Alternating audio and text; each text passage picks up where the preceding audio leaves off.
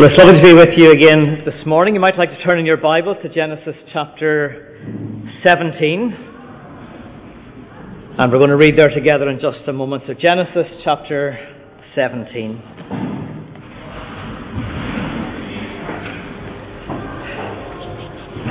Last week we were looking at the previous chapter and that messy story of Abram, Sarai and Hagar. And in the midst of all of that mess, God was revealed as the God who sees everything. Nothing escapes his notice.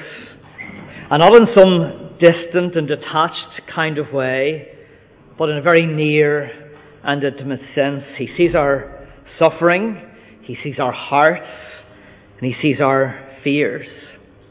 And today we're going to hear God reveal himself as God Almighty. In Hebrew it's pronounced El Shaddai. You might have heard that name before.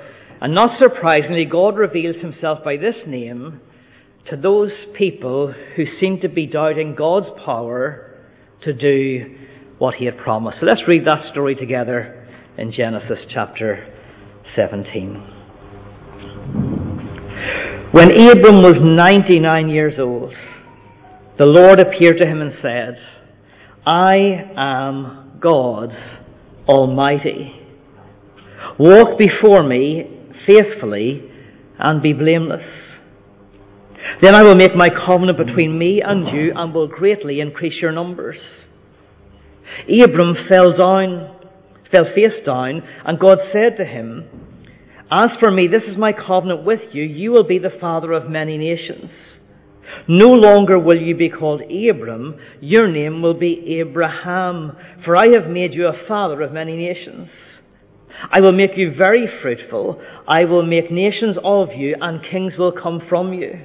I will establish my covenant as an everlasting covenant between me and you and your descendants after you for generations to come, to be your God and the God of your descendants after you.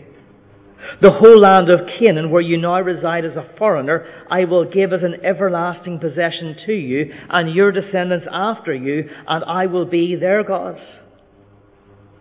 Then God said to Abram, As for you, you must keep my covenant, you and your descendants after you for the generations to come.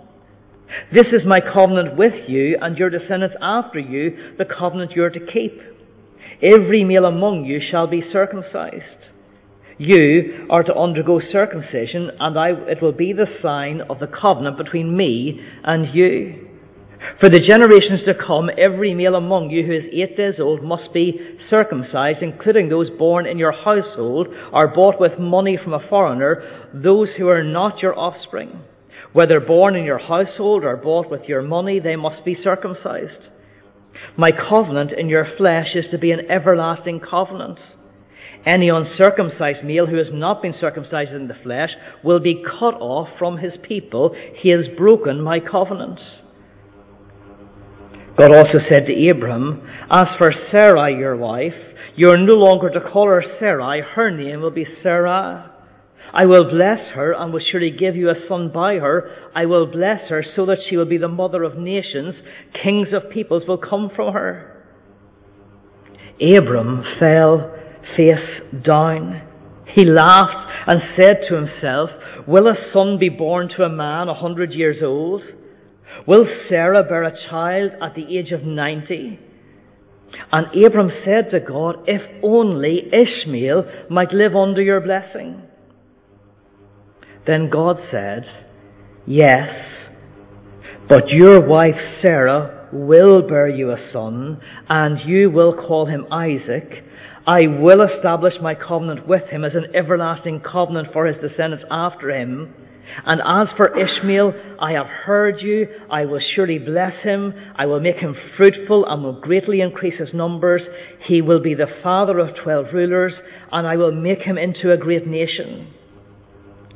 But my covenant I will establish with Isaac, whom Sarah will bear to you by this time next year. When he had finished speaking with Abraham, God went up from him. On that very day, Abraham took his son Ishmael and all those born in his household are bought with his money, every male in his household, and circumcised them, as God told him. Abram was 99 years old when he was circumcised, and his son Ishmael was 13. Abram and his son Ishmael were both circumcised on that very day, and every male in Abraham's household, including those born in his household or bought from a foreigner, was circumcised with him. So, Father, we pray now as we think on your word that you would grant us that spirit of wisdom and revelation so that we might know you better. And we ask this in the name of the Lord Jesus. Amen. There's something irresistible, isn't there, about laughing at someone else's expense. I'm sure you've all seen those videos on television of somebody falling off something or walking into something and not being able to stop yourself from laughing at them.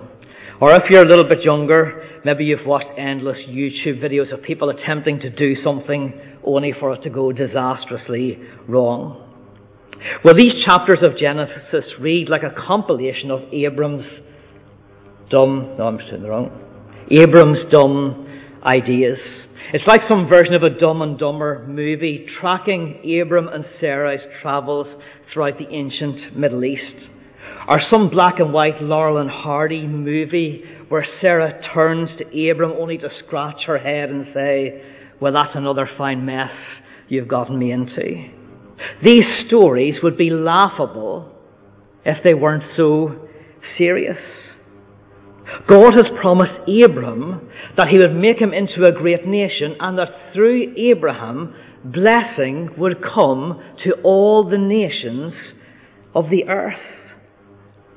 But with every one of Abram's dumb ideas, he seems to put God's promise in danger. You might remember there was that Sarai is my sister fiasco back in chapter 12. Abram and Sarai travel to Egypt because there's a famine in the land. But as they join the queue at the Egyptian passport patrol, Abram suddenly gets into a panic. He knows that Sarai is a beautiful woman. He knows that she's going to be noticed by all of the men that they meet, and he has a pretty low view of Egyptians. He thinks that they're going to kill him to take Sarai as their wife. So he comes up with a great idea, doesn't he?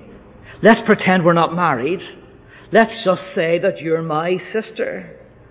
Well, things may not work very well for Sarai, but at least Abram's life will be spared. Well, she's most certainly noticed by the Egyptians. In fact, the Pharaoh himself hears about this beautiful foreigner. He starts to treat Abraham well for Sarai's sake. And Abram suddenly begins to accumulate wealth, all under the pretense that Sarai is his sister. Until God intervenes. The Lord sends serious diseases on Pharaoh and his household, and Pharaoh seems to know that this is something to do with Abram and Sarai. The Sarai is my sister story was a dumb idea from the beginning. As time goes on, Abram seems to be giving up on God's promise. He assumes in chapter 15 that it's his servant Eliezer who's going to be his heir. Maybe up until now, Abram had relied on the fact that there was always his nephew Lot. Maybe it was through him that this blessing would come. After all, they've no children themselves, and well, Lot is family. But at this stage, Abram and Lot have parted ways. Abram looks around him. He has no children. His nephew has left. It's looking as though his servant Eliezer is all that remains. In chapter 15, Abram speaks to God as the sovereign Lord. Yet he doesn't live as though this is the sovereign Lord. Like many of us, there's a big gap between what Abram knows and how Abram lives. We can address God, can't we, as our loving heavenly Father, and yet doubt that God's actions are for our good. We can address God as the all-wise God and yet ignore the teaching of His Word.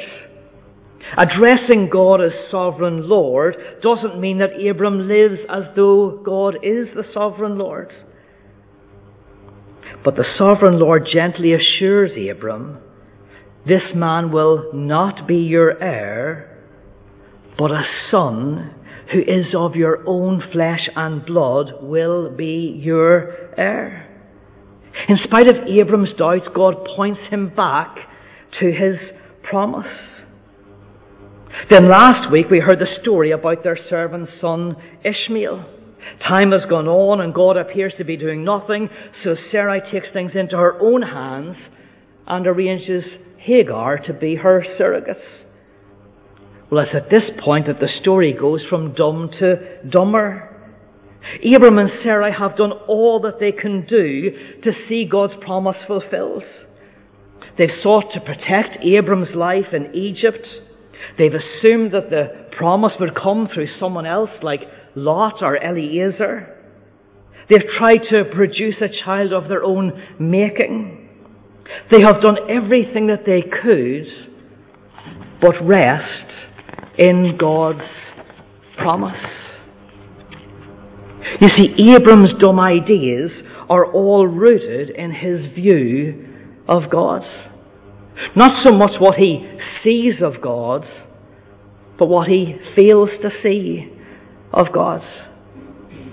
And there is nothing as important in life as having a right view of God. In his book, Knowing God, Jim Packer opens with these words: disregard the study of God, and you sentence yourself to stumble and blunder through life blindfold, as it were, with no sense of direction and no understanding of what surrounds you. This way you can waste your life and lose your soul. Well, Abram certainly looks like someone stumbling and blundering through life blindfold. And if Jim Packer is correct, when God appears to Abram here in Genesis 17, Abram's greatest need is to know God better. It's not family counselling, though I think we can all agree that that wouldn't have done them any harm. It's not advice on how to conceive. Like any desperate couple, I'm sure they would have tried anything that anyone suggested to them. Abram's greatest need is to know God better. So when God appears to Abram, he begins by revealing something about himself.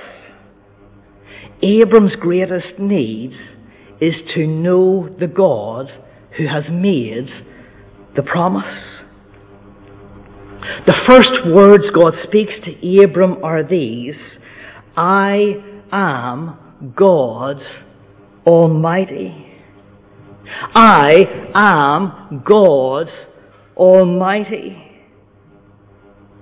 13 years have passed since Ishmael was born. Abram is now 99 years old. And here's what the New Testament has to say about Abram and Sarah in Hebrews 11. By faith, even Sarah, who was past childbearing age, was enabled to bear children because she considered him faithful who had made the promise. And so from this one man, and he as good as dead, came descendants as numerous as the stars in the sky and as countless as the sand on the seashore. Now it seems to me that the writer is far kinder to Sarah than he is to Abraham. Maybe he's just being polite. Sarah is past childbearing age. She is past grandparenting age. She is an old woman. The thought of her conceiving was, well, inconceivable. And Abram, we're told that he was as good as dead. No fertility clinic in the world would even look at them. There was absolutely nothing to work with. But isn't that the very point? This was never something that Abram and Sarai would do. It was always something that God was going to do for them. It was something that God Almighty would do for them. This is what Abram and Sarai needed to know, that the God who made the promise is God Almighty. In actual fact, all through the book of Genesis, this name, El Shaddai, is tied up with this promise to make the descendants of Abram into a great nation. God Almighty would do this. You see, God Almighty is self-sufficient. And not just in the sense that we might use that term today. Self-sufficiency has become a very popular lifestyle, hasn't it? Growing your own food, generating your own energy, making your own clothes. But the truth is that none of those things are actually self-sufficient. They're all dependent upon other things. You still can't cut your hair without scissors. You can't grow food without seeds. You can't make clothes without needles and threads. You can't generate energy without wind and sun. Not even to mention that we wouldn't exist without mothers and fathers. Our best attempts at self-sufficiency are only a pale reflection of God's. In fact, there's no real comparison at all. Because God needs no thing and no one. He is the only one who is truly self-sufficient. Now, such a God stands in complete contrast to the pagan gods of the ancient world. They were needy. They were high-maintenance gods. They were dependent upon humans to give them all that they needed. And they could get pretty angry if their worshippers didn't give them what they wanted. You might remember in Acts 17, the Apostle Paul confronts the people of Athens with a God who is altogether different from these high-maintenance gods. Here's what he says. The God who made the world and everything in it is the Lord of heaven and earth, and does not live in temples built by human hands as if he needed anything. Rather, he himself gives all men life and breath and everything else. You see, this God, the God of the Bible, is God Almighty. He needs nothing. He needs no one. Rather, he is the giver of everything. That's what Abram needs to know. This God is El Shaddai, God Almighty, the self-sufficient one. He doesn't need Abram to do anything. He doesn't need a servant. He doesn't need a nephew. He doesn't need an illegitimate child. He is God Almighty, self-sufficient, needing nothing and needing no one. But he's not only self-sufficient, he is all-sufficient. Maybe you've worked with someone who is self-reliant. They don't need anyone or anything. They're at their happiest when they're working away on their own. They don't need anyone else to contribute. They don't welcome advice. They don't need help. But their self-reliance isn't a good thing at all, because they would do so much better with the input of others. Well, God is not like that self-reliant co-worker who achieves substandard results because he resents the help of others. Because God Almighty is not only self-sufficient, he is all-sufficient. He has everything he needs within himself to do whatever he pleases. You see, even Abram's dumb ideas have not derailed God's promise. Sarah's scheming is not going to frustrate his purpose. The king of Sodom nor the Pharaoh of Egypt will be allowed to hinder his plans, because the God who has made these promises is none other than God Almighty. And I see you and I sometimes make promises that we fully intend to fulfill, but something gets in our way. We make plans, but at the last minute, through circumstances we can't control, well, our plans fail to materialize. It wasn't that we didn't want to do it. It wasn't that we lacked the ability to do it, but something prevented us from doing it. Well, no thing and no one gets in the way of God Almighty doing all that He promises. This is what Abram needs. He doesn't need to understand how God is going to do what He promised. He only needs to know that the one who has made the promise is El Shaddai, the self-sufficient one, the all-sufficient one, God Almighty. But knowing more about God caused Abram to a deeper commitment to God. Look at the rest of verse 1. I am God Almighty. Walk before me and be blameless. You see, knowing more about God caused Abram to a deeper commitment to God. God Almighty will fulfill all of His promises to Abram. Abram doesn't need to concern himself with that at all. Rather, Abram needs to concern himself with walking faithfully with God Almighty. Abram's knowledge about God must change how he lives before God. We could say that it's an if-then kind of thing. We see those kind of statements in the New Testament. Jesus says, if you love me, keep my commandments. He isn't making His love for His disciples conditional upon their obedience. Instead, He's saying this, that if they love Him, then they will do what He commands. If then, the way that they live flows from their relationship to Jesus. The Apostle Paul will use the same kinds of arguments. Since then you have been raised with Christ, set your hearts on things above. If then, our relationship with Jesus changes our lives and our affections.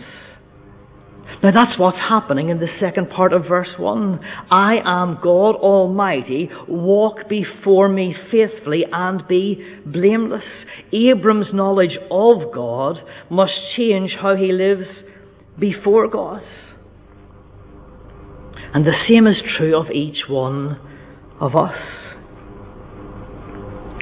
Now a strange thing happens in these chapters, doesn't it? God changes the names of Abram and Sarai. In verse 5, Abram will be Abraham, father of many. And verse 15, Sarai will be Sarah, princess, because from her will come kings. It all sounds wonderful, doesn't it? But tell me this, who has the right to change anyone's name? Who has the right to do that? Well, God Almighty does. Because God Almighty defines our identity as He did with Abram and Sarai. We live in a time where self is the god of the age. Gender is no longer defined by biology. No one can tell a woman what to do with her body. Consent is the only sexual boundary. And when we're surrounded by that kind of culture all of the time that bows the knee to the God of self, we can too easily forget that it is God Almighty who defines our identity, that our lives are not our own to do with as we please, that we are to walk before God faithfully and be blameless. You see, God Almighty defines our identity because we belong to Him. And everything we have belongs to Him. Now, I don't know if you've ever shared a house with somebody else. Maybe at college you shared a house with other students. Well, it was my experience during college years that there was only one way that you could have any hope of putting something in the fridge and it still being there when you went back later. You wrote your name on it. You not only wrote your name on it, you wrote your name all over it. You wrote your name all over it in big, bold, capital letters so nobody could miss it. This is Martin's. And you could be sure that it still would be gone from the fridge when you went to find it. Well, in the rest of this story that filled the most of our reading, actually, it's as though God takes a big black marker and writes His name in big, bold letters all over Abraham and everything that Abraham owns. It's the sign of circumcision. I'd have loved to have counted how many times the word circumcision or circumcised was said in that chapter. But that's what God is doing with each cut of the flesh. God Almighty is saying, this is mine. He belongs to me. And the fact that Abram belonged to God changed how Abram was to live. Didn't the Apostle Paul write to the church in Corinth, you are not your own, you were bought at a price. And that price was the death of God's own Son. We were covenant breakers, deserving to be cut off from God and His people, and that was what circumcision signified. But Jesus was cut off in our place. We are not our own. We were bought at a price. Therefore, Paul says, honour God with your bodies. They're not yours to do with as you please. If you belong to Jesus, they belong to Him, and it's He who defines your identity and has a right to say how you live and how you use your bodies. In fact, how you use everything that belongs to you. So as those who have been bought at a price by the death of Jesus, as those belonging to Him, let us live as people who trust God's promises in Jesus. Let's trust the God who is both self-sufficient and all-sufficient. Let's not only address Him by this name when we pray, El Shaddai, God Almighty, but let us learn to live as though the God we pray to really is what He says He is, God Almighty. Let's pray together.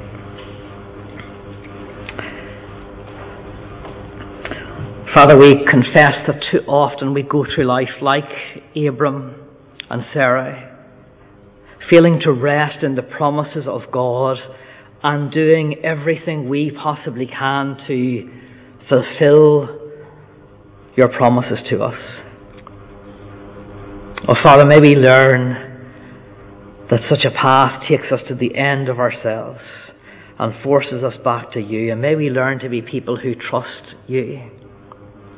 May we grasp that you really are God Almighty, that nothing is outside of your control, that not one thing or no one can frustrate your purposes for your people. And Father, may we learn to rest in that knowledge. And Father, we pray that we may be people that as our knowledge of you increases, that so our commitment before you increases, that we walk before you faithfully in light of the knowledge of what we know of you. Father, may we grasp that everything we have belongs to you, that we were bought at a price by the death of your Son, the Lord Jesus, that just as you had the right to rename Abram and Sarai, to define who they were, so you have the right to define who we are and how we should live and what we should do. And may we learn not to resist such a thing, but to grasp that there is real freedom in knowing who you've made us to be. May we learn to rest in that knowledge and walk faithfully before you. And we ask this in the name of our Lord Jesus. Amen. Well, the guys are going to return and we're going to